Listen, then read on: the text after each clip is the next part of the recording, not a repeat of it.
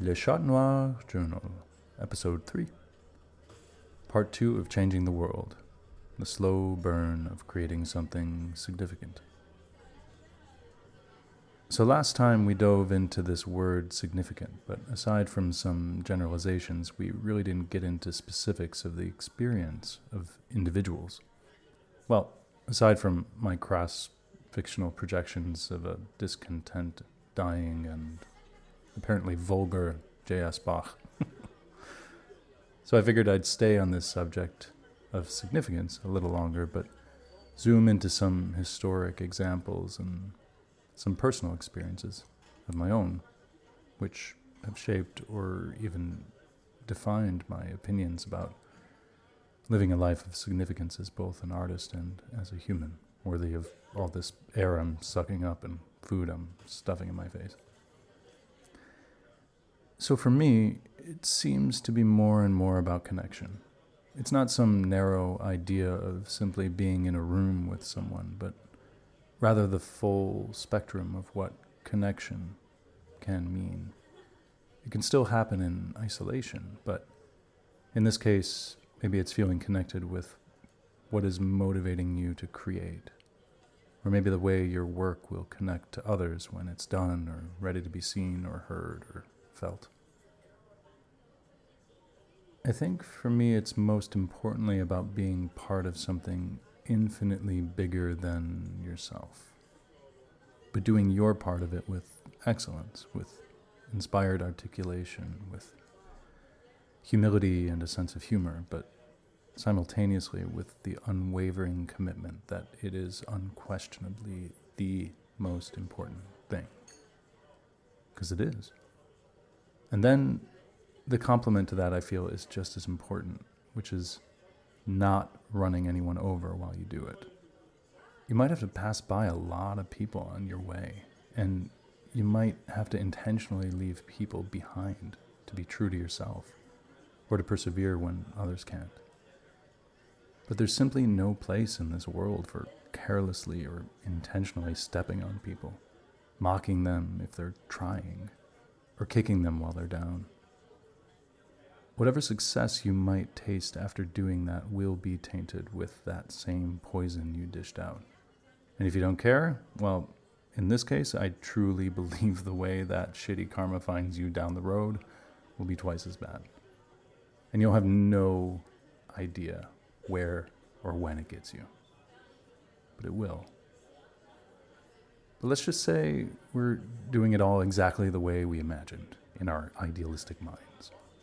Creating and loving and living and helping and whatever it is you see as ideal in your life.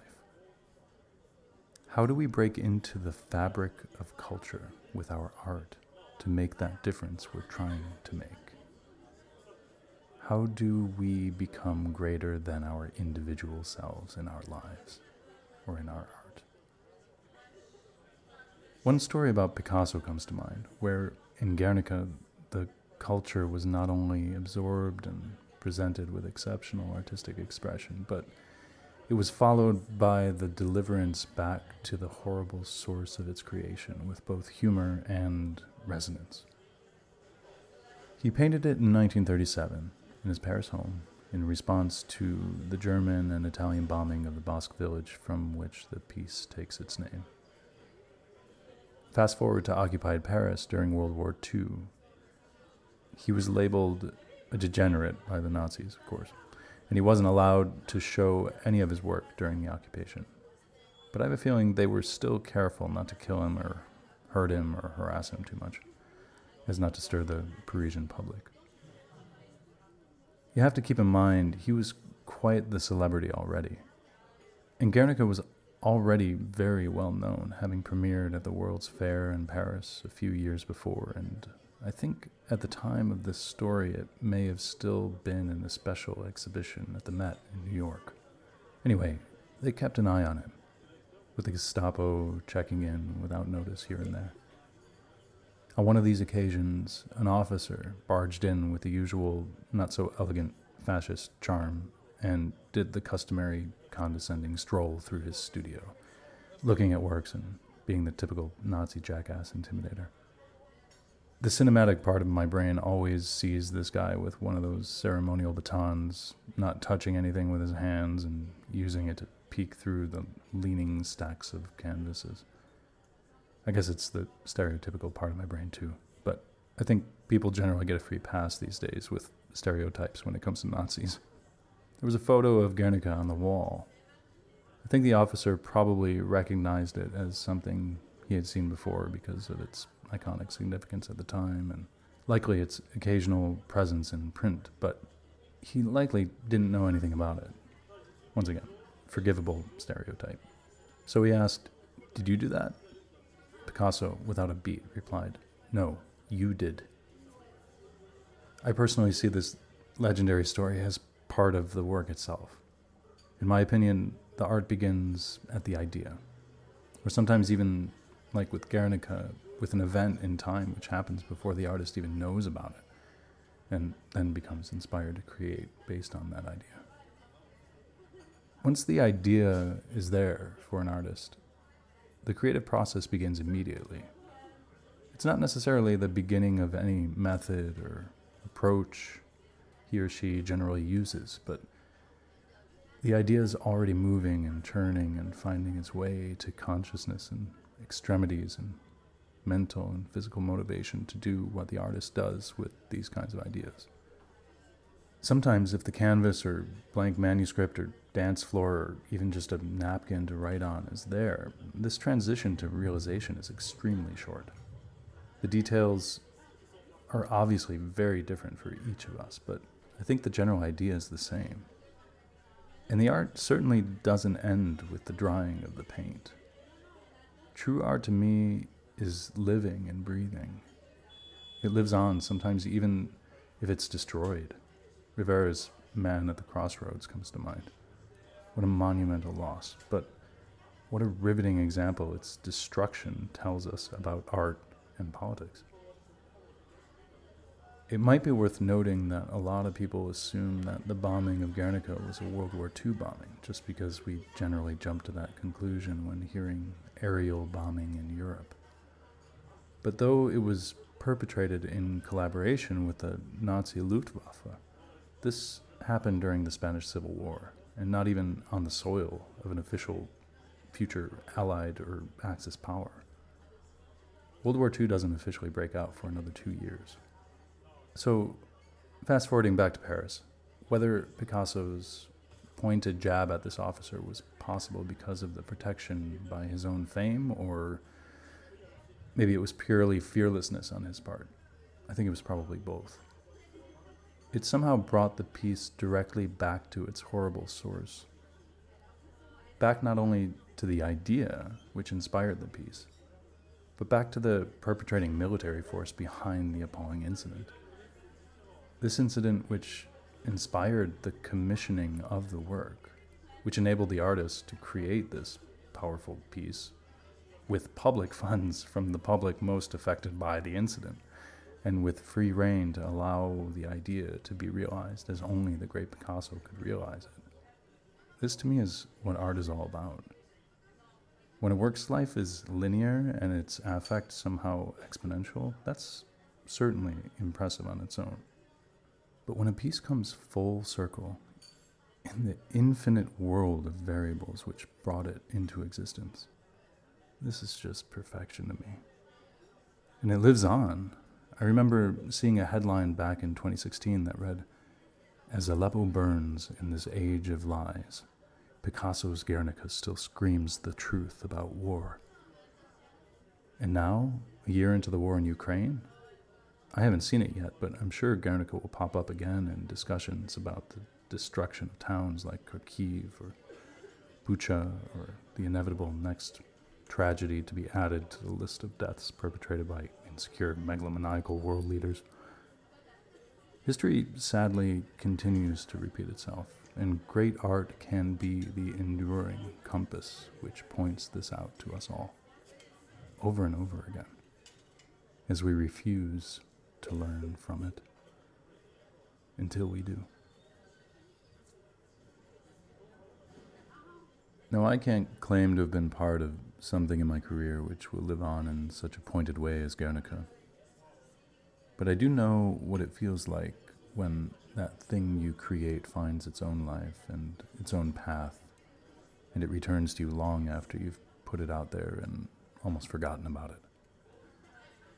In 2001, I finished producing my first full album, which was a concept album for an animated film, a musical fable called Crick Crack by David Azzaro and the late, great Stonebud Whitney, which is about a little boy, half Haitian, half Dominican, trying to find his mother in Haiti during one of the many historic uprisings on the island of Hispaniola.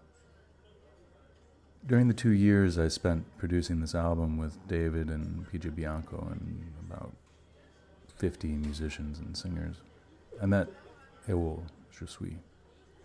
Ewol is a singular soul, a holy man and performer with a voice that just transports you to another world. He is now, and most importantly, my dear, dear friend and brother, and more than 20 years ago, after we worked together on this project, he asked if I wanted to maybe produce some tracks for him on his new album. This led to collaboration on a few songs, including one called Garçon Solide, which literally translates as something like solid boy, but in Creole it has a deeper meaning, especially in the context of this song. It's about an inner strength, something connected to the soul or to the earth or to the ancestors of the voodoo faith, the strength of a survivor. So let's fast forward to the devastating 2010 earthquake in Haiti. Hundreds of thousands were killed in just moments, and vast parts of Port-au-Prince were destroyed. By this time, Ewol and I had already done a number of performances and tours together and had some other tracks in the works, but the tragedy called him back to his homeland to help his country heal and recover. He was offered an important governmental and cultural position as Director of Ethnology. Part of this job includes running a museum, which he rebuilt after the quake. It houses some of the most important artifacts of the country's history and culture.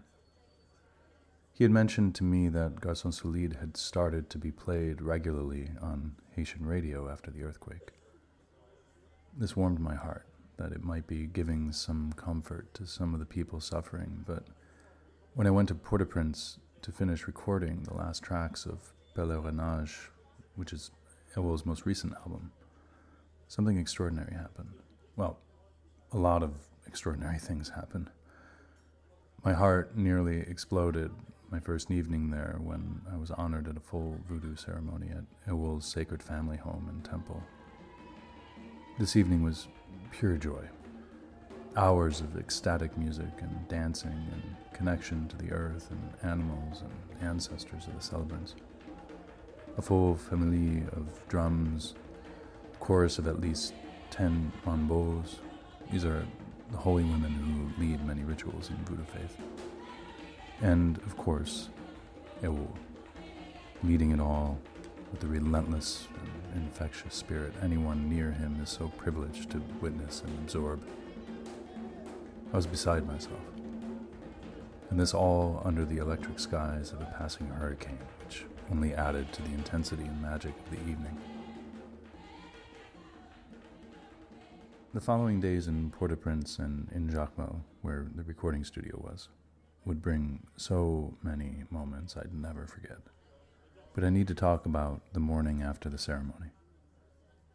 I was picked up by Ewol in an armored SUV, likely the only chance at some safety for me traveling around Haiti at this time.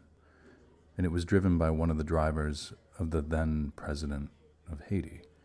Side note, this president was replaced a month later by Jovenel Moïse, who was assassinated less than 2 years ago, an assassination which led to the rapid rise of already powerful gangs, one of which vandalized and burnt down Ewol's family home and temple, which we joyfully celebrated in the night before this story takes place. We were dropped off outside the entrance to Ewol's museum, a bustling corner across from both the Champ de Mars market and the grounds of the recently destroyed National Palace. which collapsed during the earthquake. People were all smiles and greeting Ewol, and we were approached by the typical street merchants in any big city. I thought I heard something familiar, but didn't have time to think twice about it as we were herded into the grounds of the museum pretty quickly. Once the gates were closed behind us, Ewol asked me if I heard how a few people on the street had called to him.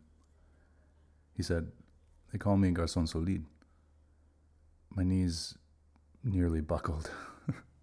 The rapid pace of the city slowed to a spectrum of deep blue and red sunbeams underwater as the tears formed in my eyes while walking through the beautiful garden of Ewol's museum. This is why I do it. The slow burn, the long game, the faith that what you're doing is what you're supposed to be doing, even in the face of failure, financial insecurity, artistic obscurity. This is the deliverance, the validation that when you do what you're called to do, there is this tiny little chance of having a profound impact. To bring a great work with no guidance into the light, to help a lost artist find their way, or, like with Ewol, to join him on a crusade. I don't like that word at all, but I'll use it here. A crusade to preserve the roots of a culture, to help facilitate a voice of the people, and to keep showing up, even in the aftermath of tragedy, in the midst of instability, and, sadly, as we now know, on the threshold of even darker times. But, incredibly, that's not the end of it. Only a couple weeks ago, Ewol sent me a text. It was a link to a TikTok video, and I almost didn't open it, because, China, obnoxious kids, other super judgy reasons on my end. But I had accidentally opened a TikTok link about a year ago that he sent me, showing someone lip-syncing to one of his songs, which we're now working on producing. And it was delightful. So I made sure all my counterintelligence gizmos were turned on, and I clicked on the link. It wasn't a typical TikTok video, as if I know what a typical TikTok video would even be. It was a video broadcast of some Haitian radio show with a host and two guests. I saw it a bit out of context. It was just a clip, but in that clip, suddenly one of the guests started singing Garçon Solide. Eventually the others started joining in as well, some even in harmony. The specificity of their singing in relation to the takes we chose and worked towards in the studio those 20-some years ago was so crystal clear. It felt like I was reliving those sessions in a way. But it wasn't until the end that something they did caught me off guard, and this is why I'm sharing this with you now. If you listen to the original track, at the end of it, we transition into a traditional song in langage, the voodoo worship language, as opposed to Creole, which the rest of the song is in. And this part was not written by Ewol. It's a traditional voodoo spiritual song, a worship hymn of sorts. It's called Kaja. Actually, I don't know if it's called Kaja, but that's what we called it. And this word Kaja doesn't actually mean anything. It doesn't translate into anything directly. But it's the word they use when calling to their ancestors who brought their culture from West Africa to Haiti. Something they see as a kind of divine event in their cultural history, which they believe was brought about by their gods kind of calling to them from Haiti in a way. Anyway, in this hymn, Ewol sang it a cappella for me many, many times leading up to the recording of the song. I was trying to keep all the sacred material authentic, but at the same time find a way for it to be both musically and universally accessible. It was rhythmic, but also somehow free. but I felt the beat needed to be in a certain place in relation to the phrases in order for it to work in the track with a rhythm section playing along. Otherwise, we would have had to make some really complex time signatures and rhythms and whatnot. So sorry if I'm losing some of you here, but just stay with me.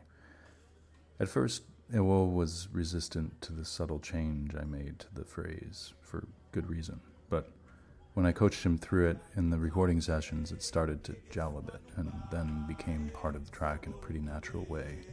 I think he understood why we needed to do it by then.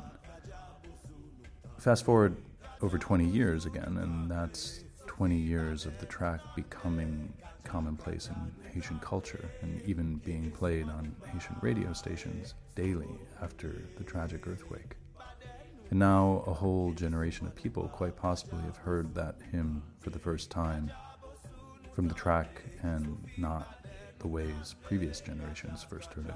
And those who already knew it before likely have heard it more now in Ewol's version than in traditional voodoo ceremonies and other cultural celebrations.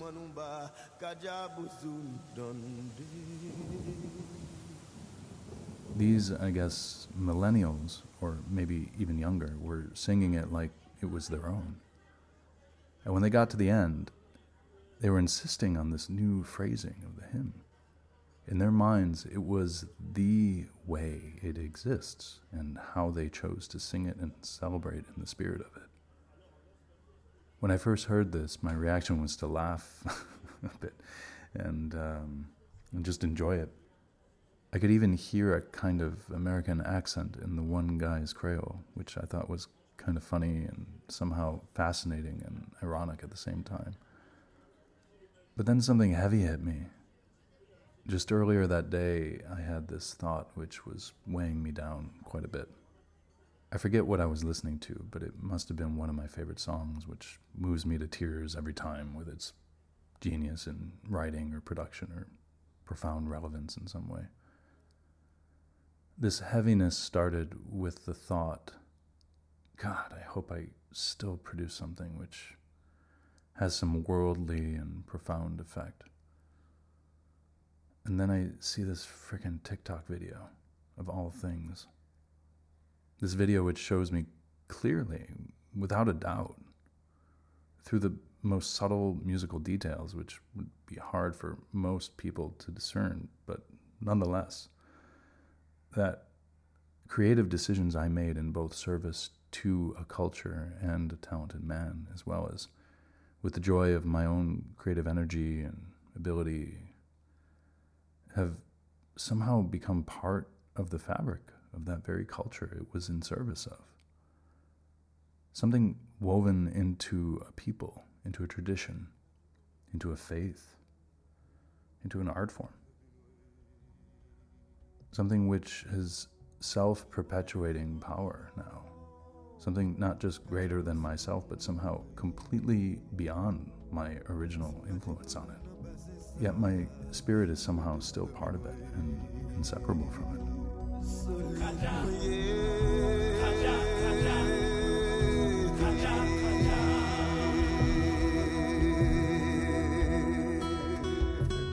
Yes, more of this, please.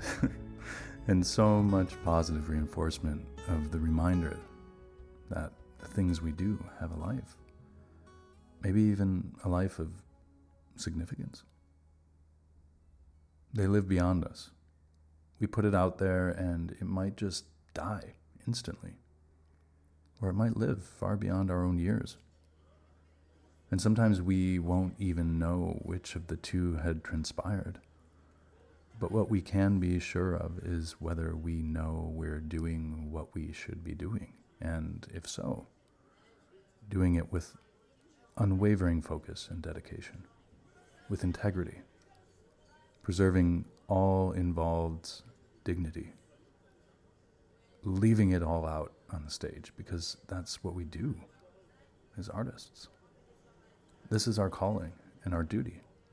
It's not that a reward is promised or even in any way considered while we act. It's our answer to that calling. And yes, to that calling, we simply must answer. Thanks for listening, everyone. See you next time.